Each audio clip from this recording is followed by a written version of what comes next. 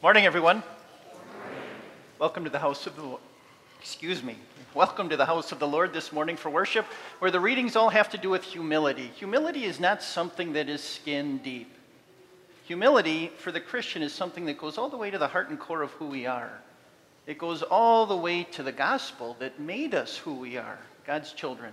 Order of service is found in your worship folder and on screen. At this time, let's begin with our opening hymn, hymn 767.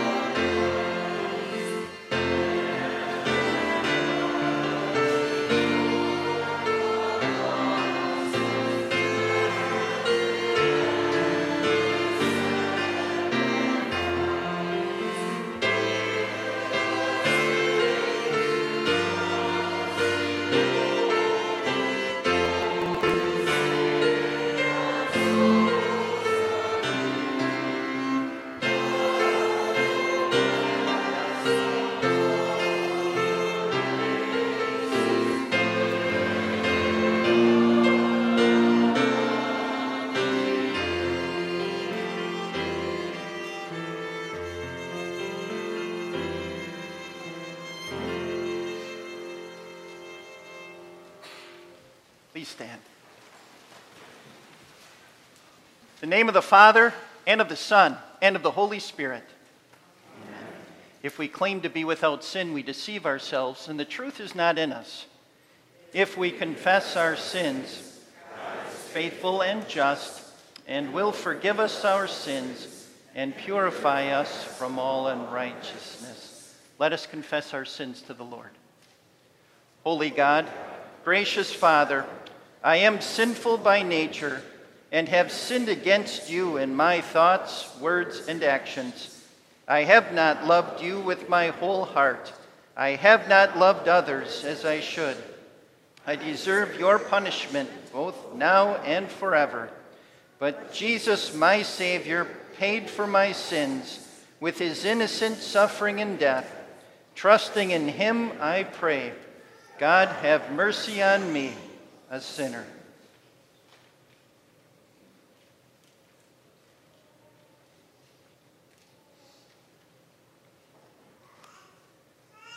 Our gracious Father in heaven has been merciful to us. He sent his only Son, Jesus Christ, who gave his life as the atoning sacrifice for the sins of the whole world. Therefore, as a called servant of Christ, and by his authority alone, I forgive you all of your sins in the name of the Father, and of the Son, and of the Holy Spirit. Amen.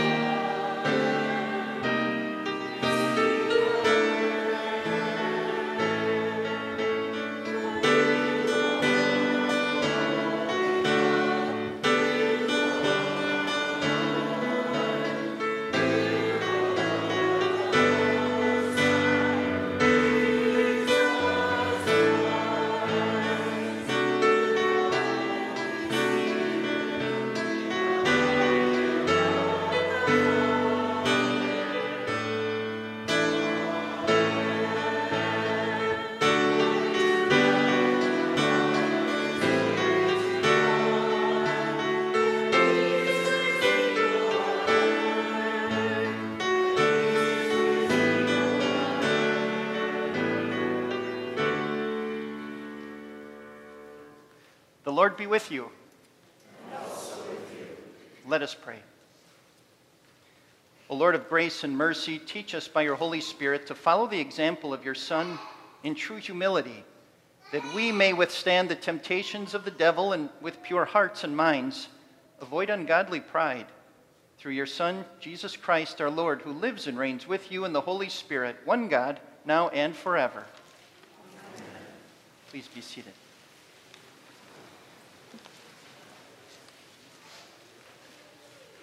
First lesson is from Proverbs 25, a brief lesson on humility in the public space, especially with the government and those in authority.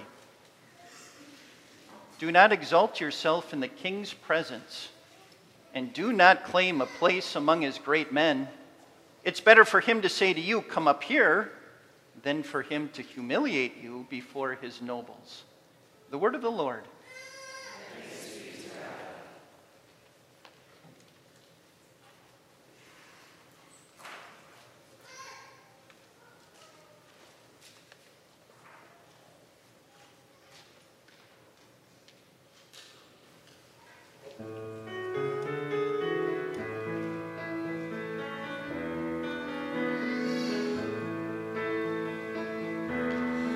In this world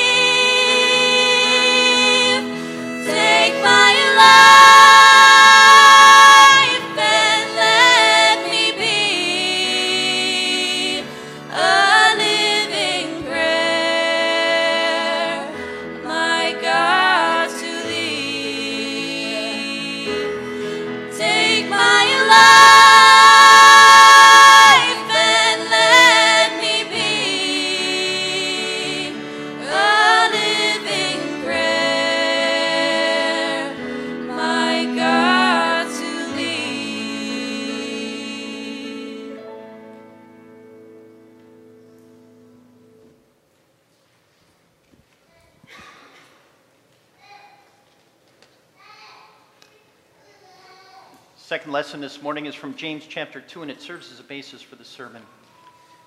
My brothers and sisters, believers in our glorious Lord Jesus Christ, must not show favoritism. Suppose a man comes into your meeting wearing a gold ring and fine clothes, and a poor man in filthy old clothes also comes in.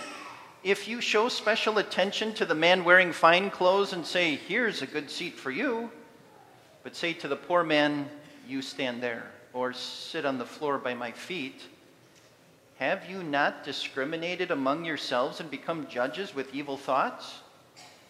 Listen, my dear brothers and sisters, has not God chosen those who are poor in the eyes of the world to be rich in faith and to inherit the kingdom he promised to those who love him?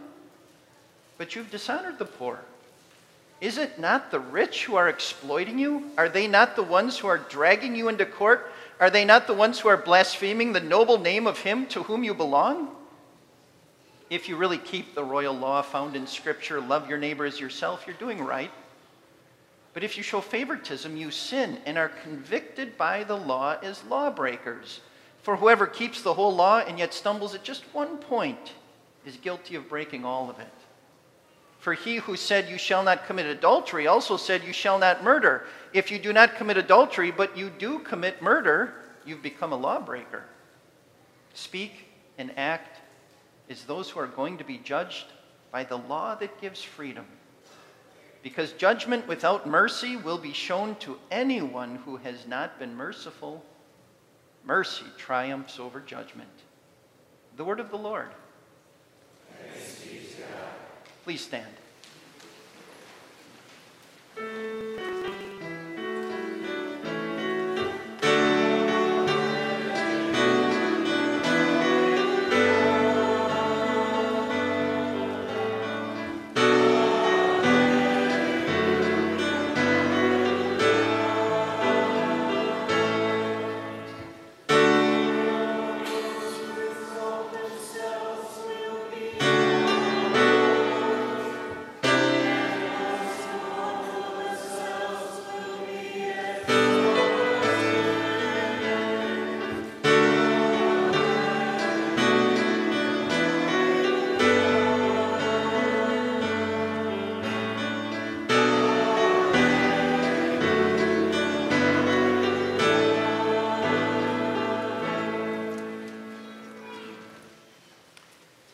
Gospel from Luke 14.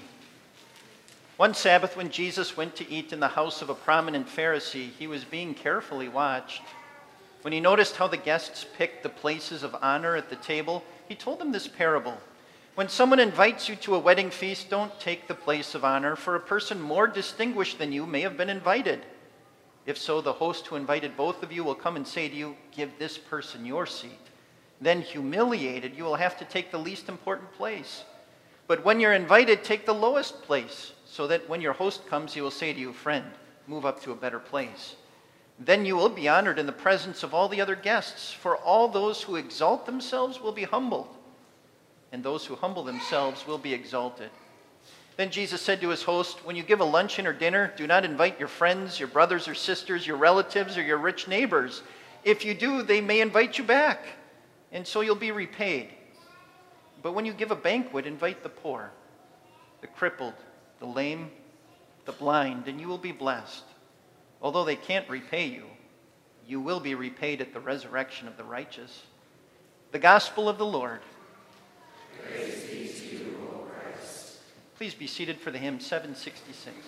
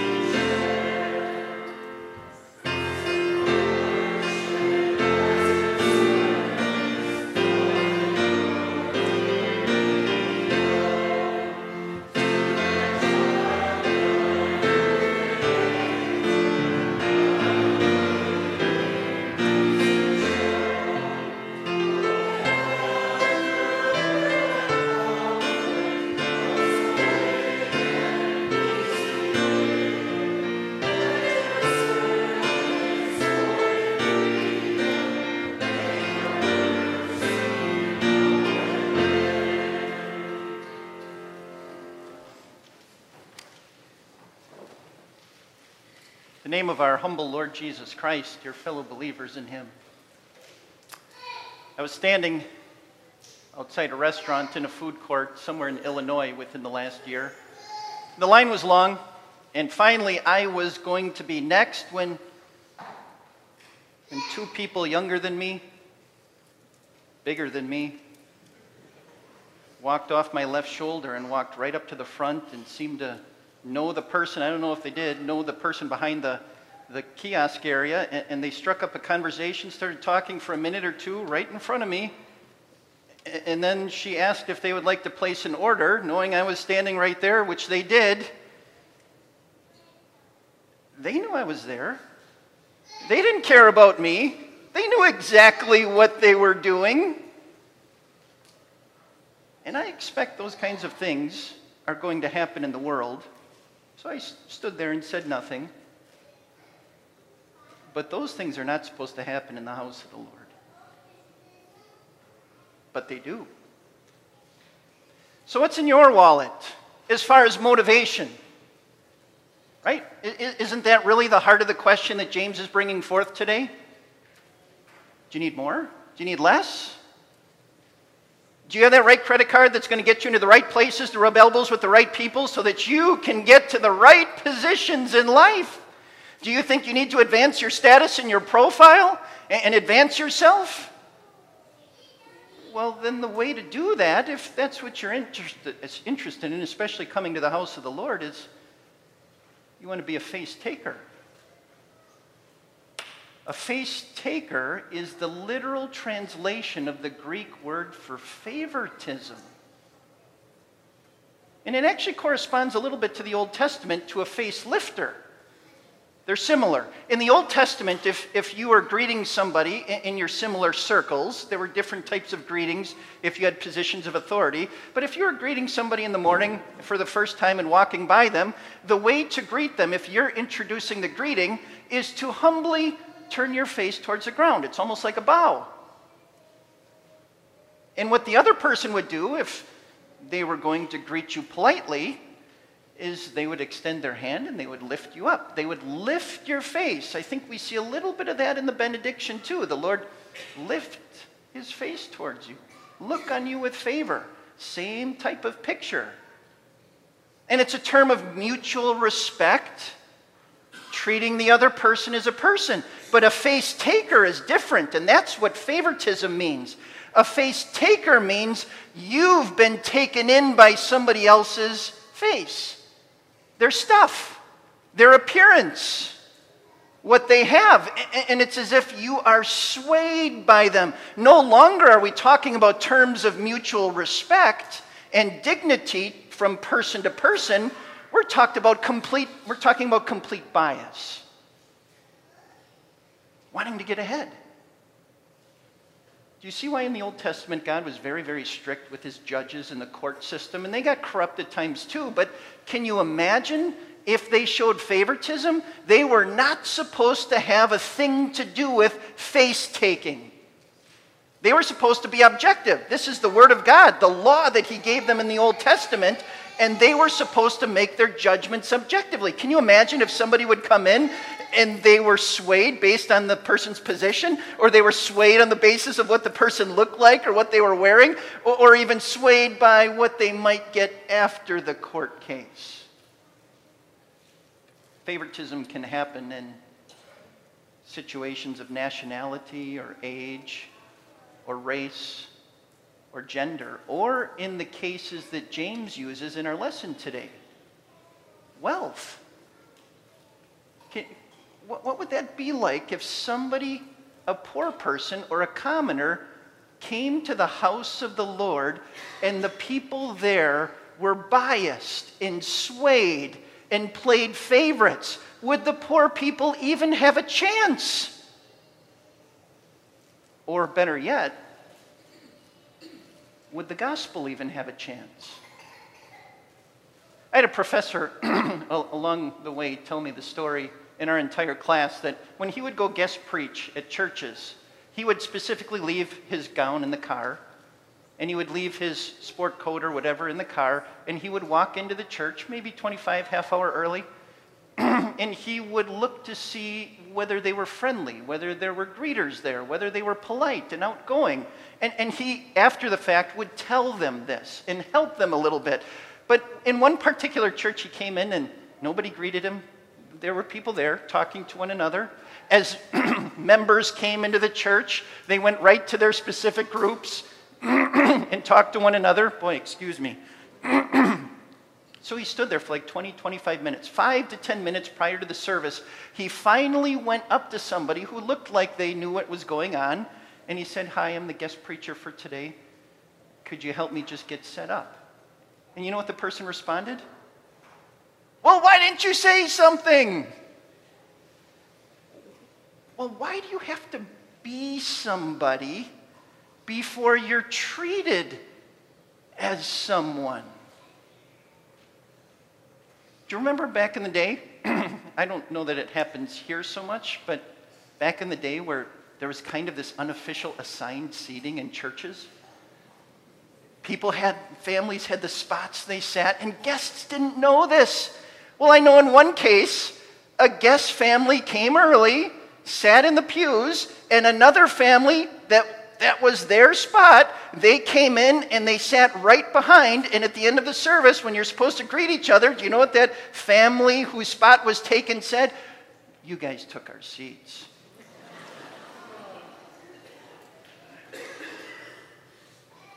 Well, how about those that work third shift?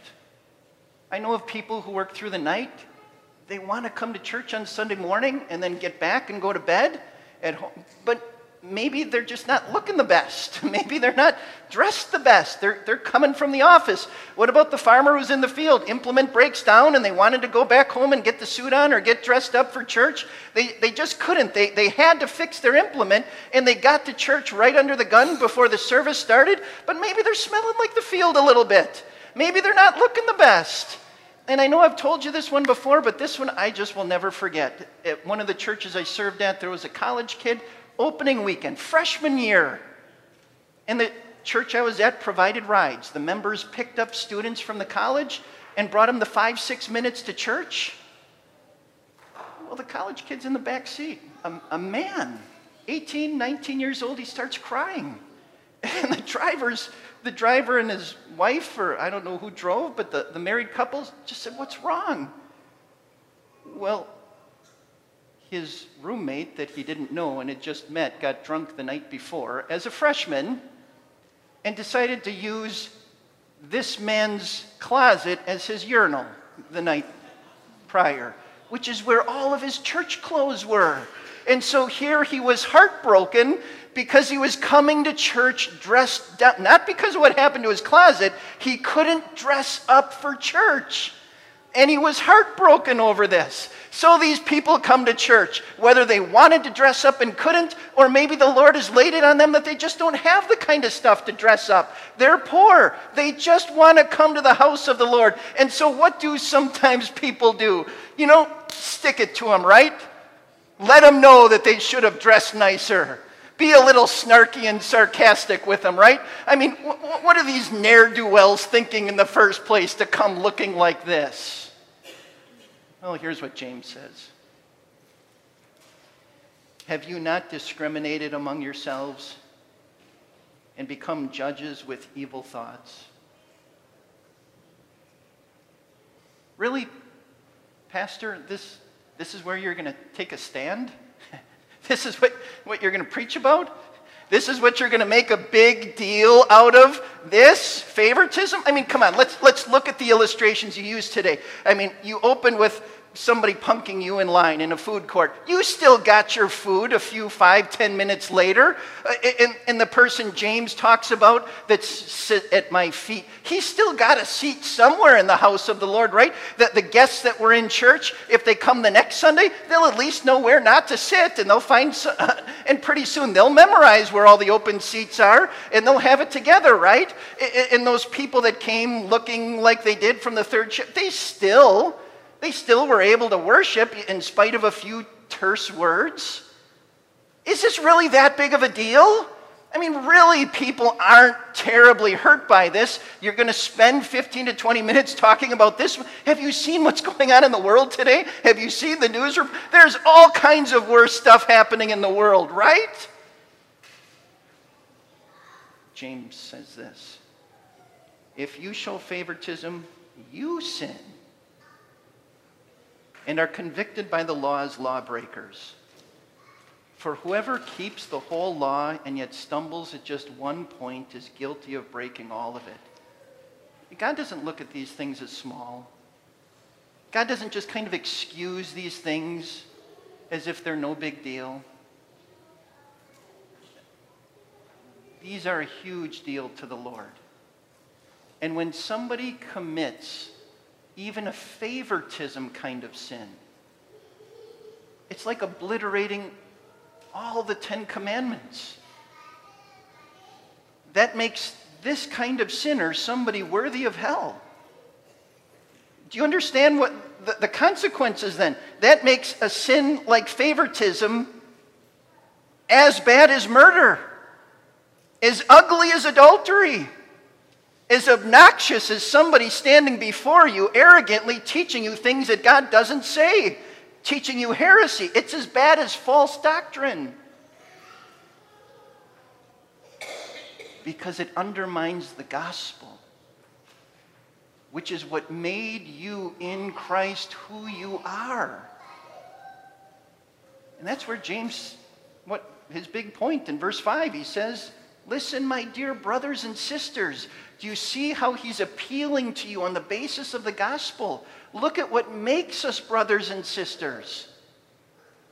Has not God chosen those who are poor in the eyes of the world to be rich in faith and to inherit the kingdom he promised those who love him?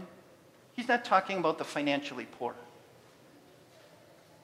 He's talking about the spiritually poor. God chose the poor.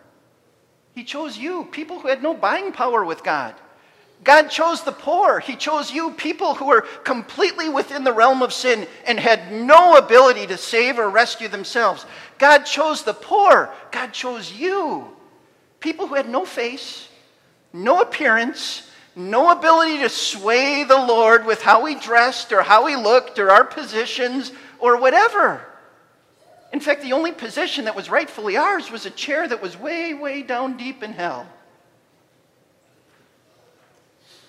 God chose you by enriching you in the gospel. God chose you to be rich spiritually in this gospel about Jesus Christ. God chose you to be an inheritor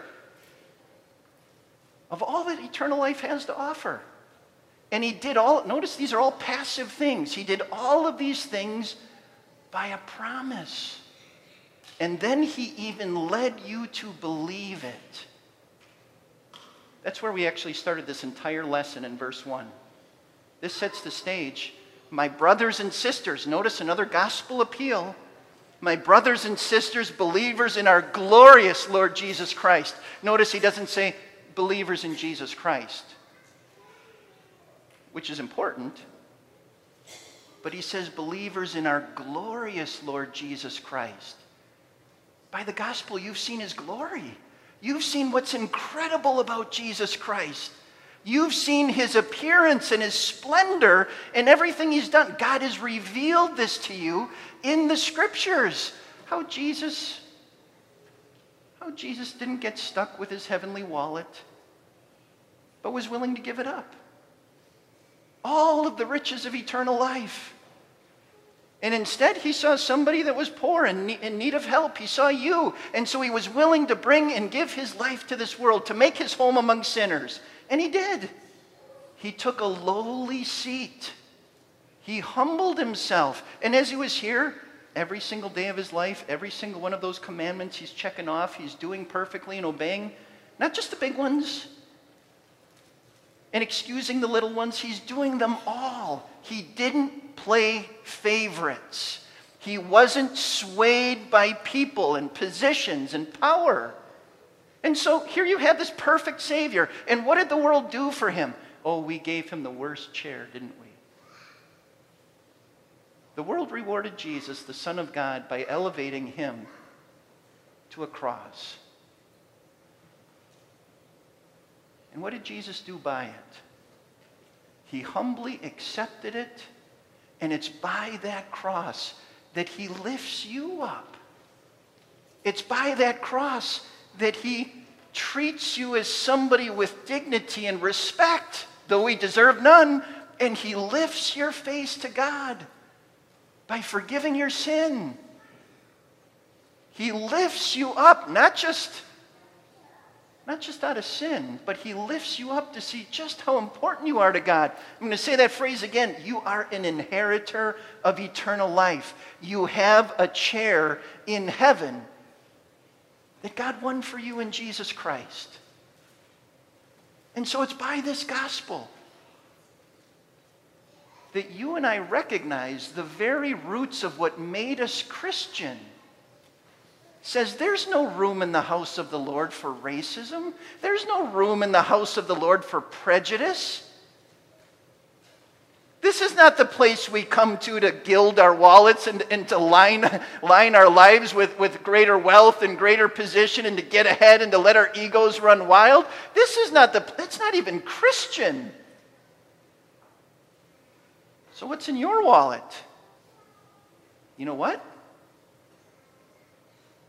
Doesn't matter, does it? That's not what this is about. In fact, it's none of my business. It's the Lord's business, and there are certainly scriptures about that and how to manage it properly. But when it comes to one another, that's not what this is about. You know what this is about? Mercy. Because that's how the judges treated us in Jesus Christ, in forgiving our sins, in giving us freedom. Let's be rich in that. Let's speak and act as those who are brothers and sisters and know how to treat one another on the basis of how God first treated us. What a rich church this is then. What an incredible place. Others are going to see this to be when they come here and see the way you love them as a reflection of Jesus' love for you. Incredible. Amen. Please stand.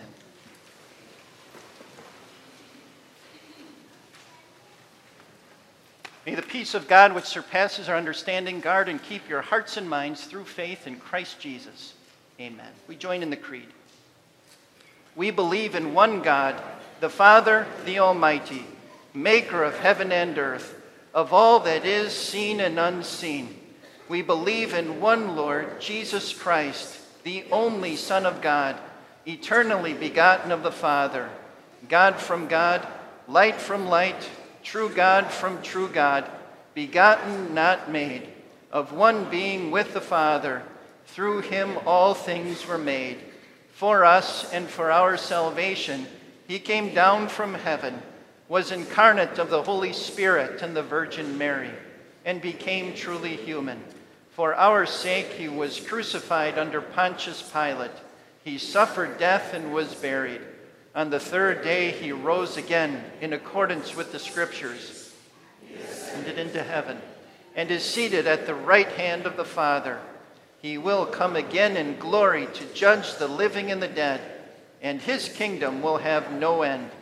We believe in the Holy Spirit, the Lord, the giver of life, who proceeds from the Father and the Son, who in unity with the Father and the Son is worshipped and glorified, who has spoken through the prophets.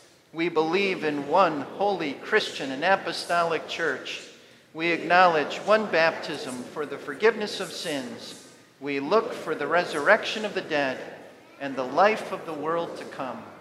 Amen. Heavenly Father, the high road is so often the road less traveled. But that's the road Jesus took. It involved humility, trust, and especially the cross. What you asked of your Son, you no less ask of all your children. May our lives reflect the high calling of the gospel as we practice godly humility, as we trust you, and as we take up the cross you send. Let the chairs in your house be filled with people so that you may every time extend mercy to sinners. We thank you for Pete Prangy, who celebrates his 96th birthday. For all his years of grace, we praise you, Lord, and ask you to grant him another wonderful year. Lastly, Lord, open your hand and prosper every aspect of the coming building project, from the groundbreaking today until the door opens for its first use. Watch over the plans, the workers, the supplies, and the weather. As we watch this go up, may our hearts be humbled all the more at your goodness and rejoice at the coming opportunities to share your grace. You have faithfully brought us here. We trust you to faithfully lead us through. In your name we now join to pray. Our Father, who art in heaven, hallowed be thy name. Thy kingdom come, thy will be done on earth as it is in heaven. Give us this day our daily bread, and forgive us our trespasses, as we forgive those who trespass against us. And lead us not into temptation, but deliver us from evil. For thine is the kingdom, and the power, and the glory, forever and ever. Amen. The Lord Jesus Christ, on the night he was betrayed, took bread. When he had given thanks, he broke it and gave it to his disciples, saying, "Take and eat. This is my body, which is given for you. Do this in remembrance of me." Then he took the cup, gave thanks, and gave it to them, saying, "Drink from it, all of you. This is my blood of the new covenant, which is poured out for you for the forgiveness of sins. Do this whenever you drink it in remembrance of me." And the peace of the Lord be with you always.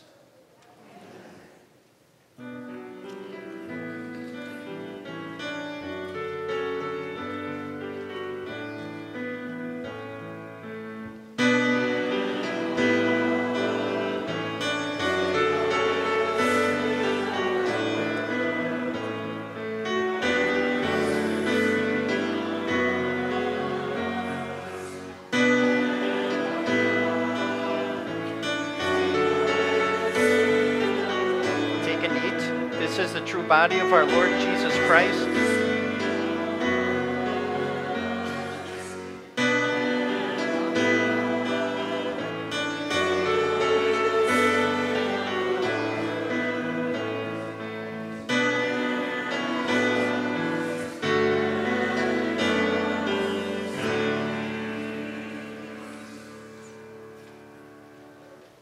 Please be seated.